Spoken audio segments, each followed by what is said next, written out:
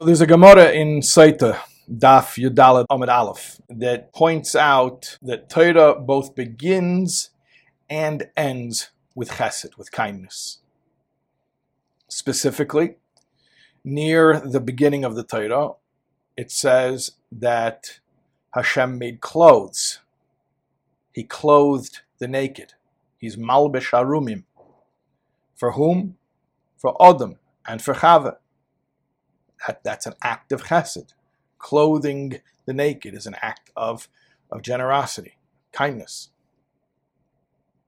Then near the very end of the Torah, Hashem buries the dead. For whom does he perform the mitzvah of burying the dead? For Moshe. For Moshe. It says he buried him in the valley. It's talking about Moshe. So the Gemara says we see that Torah begins and ends with an act of kindness. But here's a question.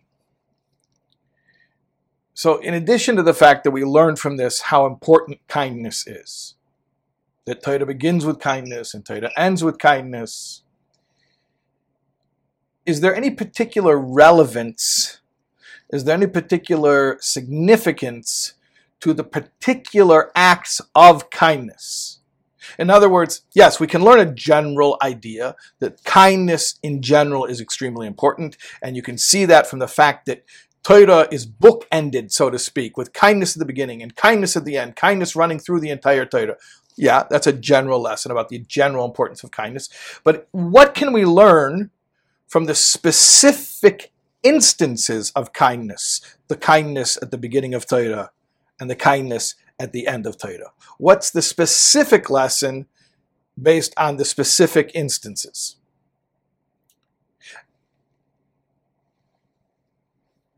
So, first of all, notice that these two examples of kindness, who is the one doing the kindness in both instances? Who is the Goimel Chesed? Who is the bestower of kindness in both instances? It's interesting. It's Hashem. Now, it's not that surprising, I guess, that Torah would begin with an act of kindness on Hashem's part, because, Hashem is the ultimate initiator of kindness, right? Hashem started being kind before the Torah even begins, right? The whole premise of creation is an act of kindness. So the fact that Hashem is the first one being kind in Torah, but Hashem's even the last one being kind in Torah. The kindness that we're reading about is not kindness, in other words, between one human being and another human being, although there are plenty of instances of intrapersonal kindness throughout Torah. However, the bookends, the beginning and the end of kindness in Torah, are both acts of divine kindness, of Hashem's chesed to man.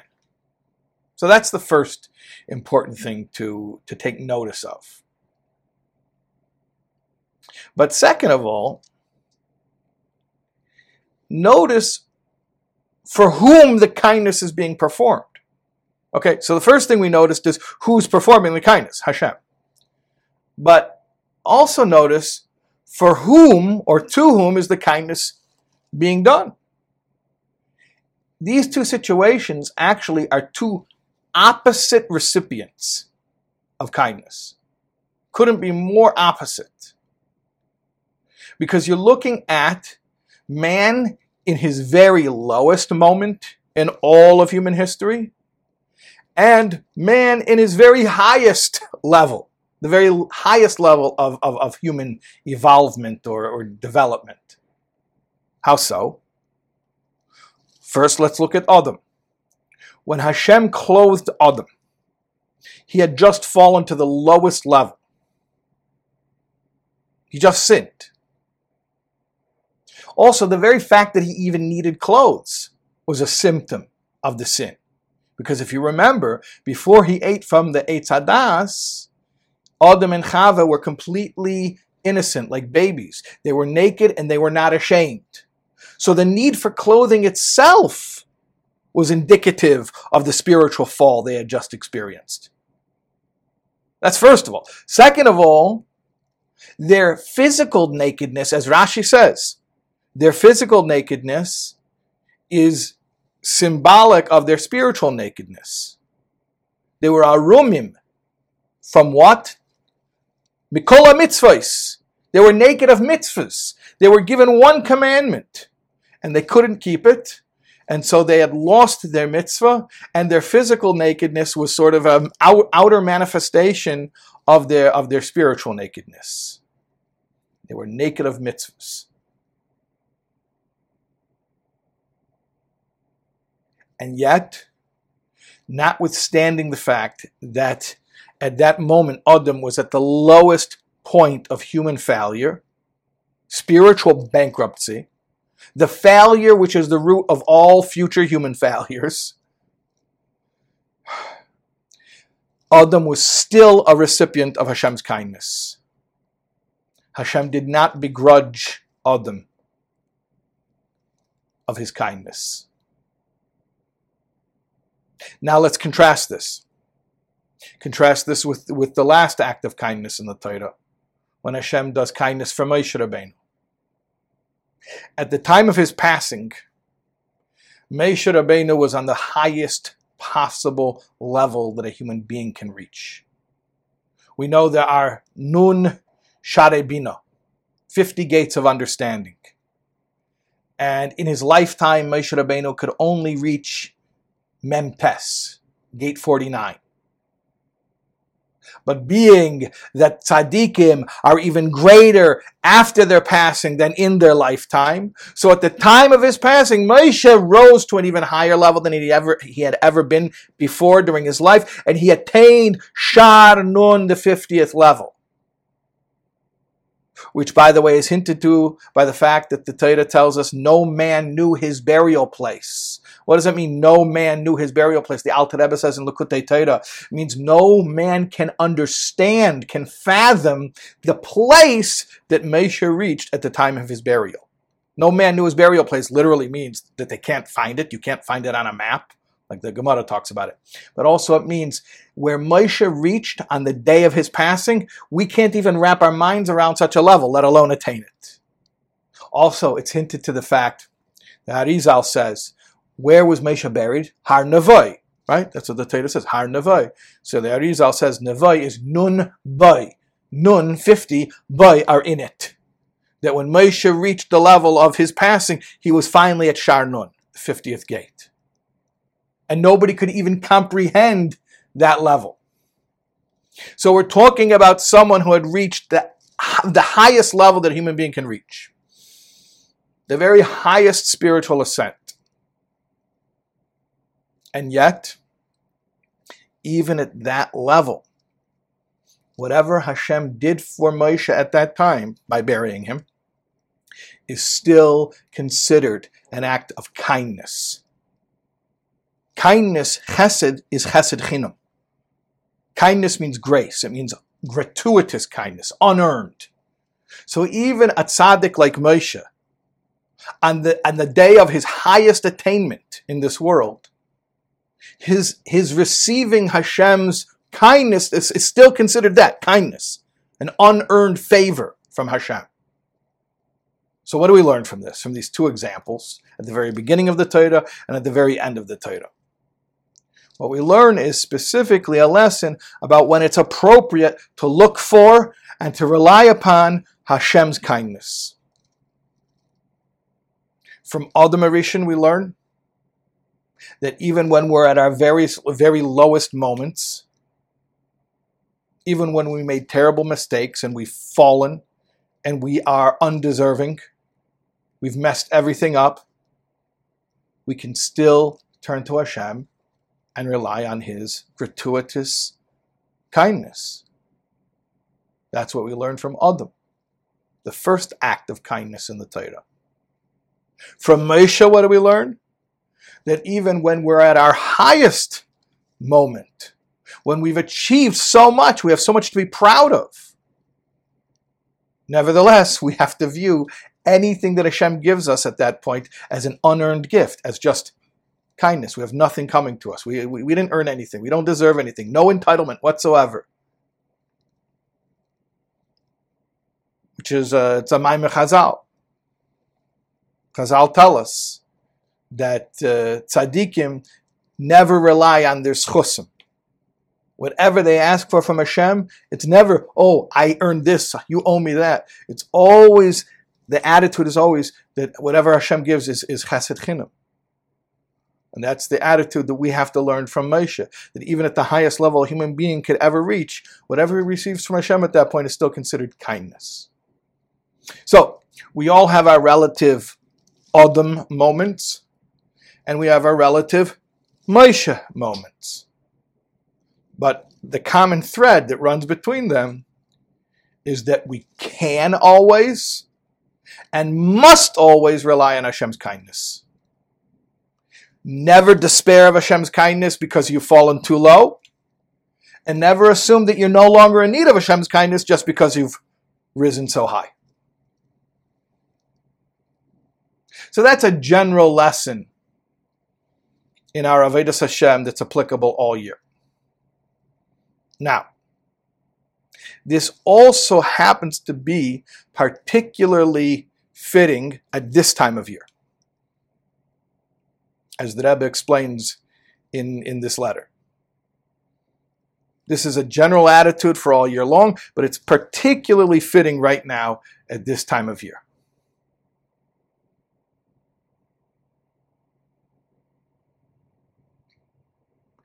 Let's think about it.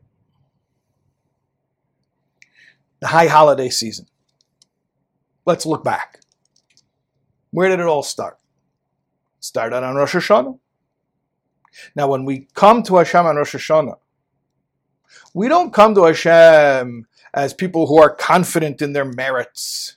No. To the contrary. What do we say? We say in Avinu Malkeinu, Ein bono maisim. We have no good deeds. I'm sure you have some good deeds. No. Ein bono maisim. We don't have good deeds because we're not looking at it that way. And in fact, in the Machzor, on Rosh Hashanah, we even say, Arumim nesarnu, we are left naked. We call ourselves spiritually naked. We have nothing. We're standing here in front of Hashem with nothing. It's not that we're coming here, we're saying, oh, look, we did this, we did that. Hashem, what can you manage, can you manage to give us a deal for the few spiritual dollars that we have? No, we don't. We come in and we say to the shopkeeper, we have nothing. We don't even have a few pennies. What can you give us as an unearned gift? So on Rosh Hashanah, we turn to Hashem and we ask Hashem to clothe the naked. We stand in front of Hashem, dalim verekim, impoverished and empty. Right?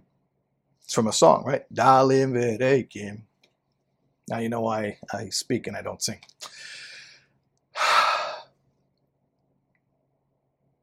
So that's the first thing that happened. And then what happens? Of course, because Hashem is the ultimate in chesed, so He clothes the naked, just like He did on the first Rosh Hashanah. Interestingly enough, because that incident of chesed that we just spoke about, when Hashem clothed Adam, when did that happen actually? On Rosh Hashanah, because on the very day that Adam was created, he sinned, he was expelled from the garden, and he was clothed. So literally on the very anniversary of that day, when that energy is in the world again, you know how Jewish time works. It's cyclical, like a spiral staircase. Although it's cyclical, we come back to each point on the circle each year, right? Oh, here's Rosh Hashanah again. Oh, here's Pesach. Oh, here's Rosh Hashanah. But it's like a spiral staircase because it's on a higher level each year. It's more intense. There's an Oyer Chodesh. There's a new light each year. So think about it. Each year we come around to that anniversary, but on a higher level of when Hashem clothed Adam, when Hashem had gratuitous kindness for Adam. And we ask Him to do the same for us again, that we are spiritually naked and impoverished, and we're not asking to trade because we have nothing to trade with. We're just asking for compassion. And Hashem responds to us just as He responded to Adam on that very day, 5,781 years ago. Then, throughout the high holiday season, these powerful days, they do their work. And we get lifted up, ascent after ascent. We get lifted up to Yom Kippur, where we're like angels. And then we're lifted up to Sukkot, when we celebrate together in unity and in pure joy. And then finally we get lifted up to the ultimate ascent, Shmini Atzeres and Simchas Torah. That's the climax of the high holiday season. A lot of people don't realize this, they don't appreciate it. In Chabad, there's a particular emphasis on this. But, I use the term high holidays. It's actually, high holidays is a very American expression. There's Yomim Noarayim, days of awe. So days of awe is a translation of a Jewish concept. But high holiday, whatever, it's in English. It's in English. I'm an American boy. I speak, that's how I speak. But if there's a concept called high holidays, then there should also be a concept of the highest holidays. So if the high holidays are Rosh Hashanah and Yom Kippur, then the highest holidays are Sukkot, Shmini Atzeres, and Simchas Torah. And in Chabad, you definitely feel this, and by the Rebbe, definitely this is what was seen, that the ultimate climax of everything that started Rosh Hashanah. Really, it started with Melech Basada back in Elul. It started with the whole warm-up, the whole build-up. But the climax came about on Simchas Torah. And that's when we're at our highest level. And you think about, it, not just the Rebbe, but every Jew on that day, Shmini Atzeres, Simchas Torah, think about what it represents. The whole concept of Shmini Atzeres, of the korban being one bull, right? The sacrifice, the offering in the Beis Hamikdash, in the Holy Temple, was one bull. What's the idea? It represents the fact that during the whole Sukkot, 70 bulls were brought, which represent the 70 nations of the world. But on Shmini Atzeres, one bull, which represents the unique relationship of one nation, the Jewish people, with Hashem. And that's tied in with the whole name of Atzeres. Atzeres means lingering. And there's a medrash that explains that a king made a party and everybody came to the party. But at the end of the party, he turned to his best friend and he said, hey, now that all the guests have left, how about you and I hang out together and just, one-on-one? So the 7 days of Sukkot, we brought the sacrifices of the bulls for all the nations of the world. And we bring blessing to all the nations of the world. But after that's all done, the king turns to us, the Jewish people, and says, hey, let's have some private time now. Let's linger together. And that's Atzeres, Shmini Atzeres. Shmini means the 8th, so the 8th day. Atzeres, of lingering. Let's hang out together, just you and me. It's like the husband and the wife who make the big Shabbos meal, and they have all the guests come, and they impress everybody, and it's so nice, and they put everything into just being the ultimate hosts, and it's so exciting, it's so exhilarating. Especially if you're a young couple, let's say, and it's one of your first times. But even when you get older, it's a big deal to host people, to entertain, and then at the end of the evening, the last guest leaves, and you look at your spouse and you say, now let's sit down at the table. Let's not clean up yet. Let's just have a cup of tea together, and let's just enjoy each other's company. That's Shmini Atzeres and Simchas Torah, which are the same day. So think about the level that we reach on Shmini Atzeres and Simchas Torah, where we're sort of just hanging out one-on-one with our beloved, with Hashem. We're at the apex of our spiritual ascent, this process that was growing during the entire Tishrei, and now we hit it. Now we hit the highest level. So, you'd think at that point, I've come so far, I've reached so high. What's my status now? Surely I've earned the right. If I'm asking for anything from Hashem at this point, it's not a freebie.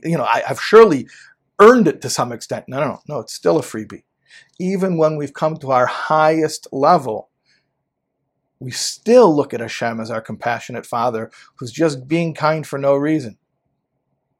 So, on Rosh Hashanah, when we knew we were naked and impoverished and empty, and Ein Bano Maisim, we have no credit to our name, so then we knew we were asking for a freebie.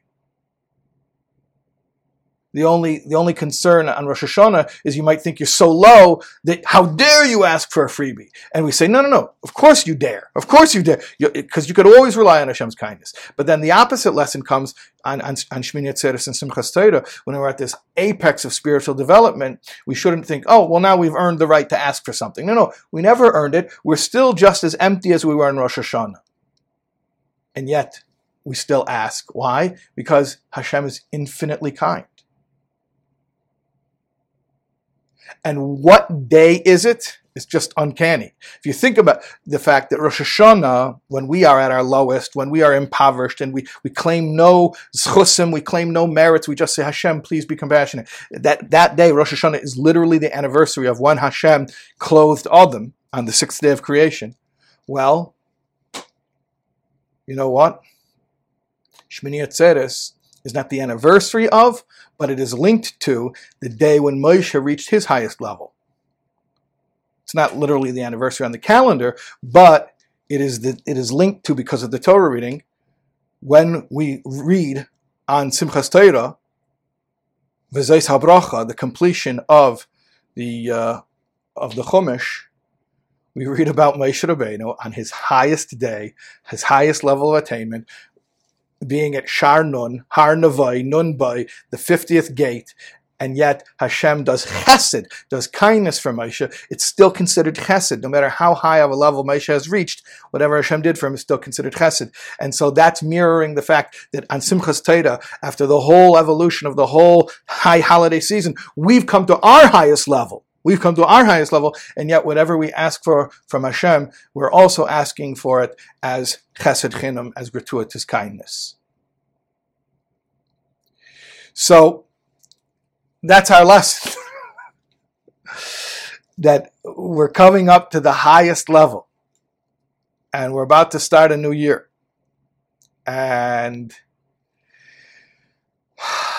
the new year will surely bring us highs and even greater highs. We don't need any lows. But whatever happens in the coming year, we need to know that whatever situation we're in, we can and we must turn to Hashem for gratuitous kindness.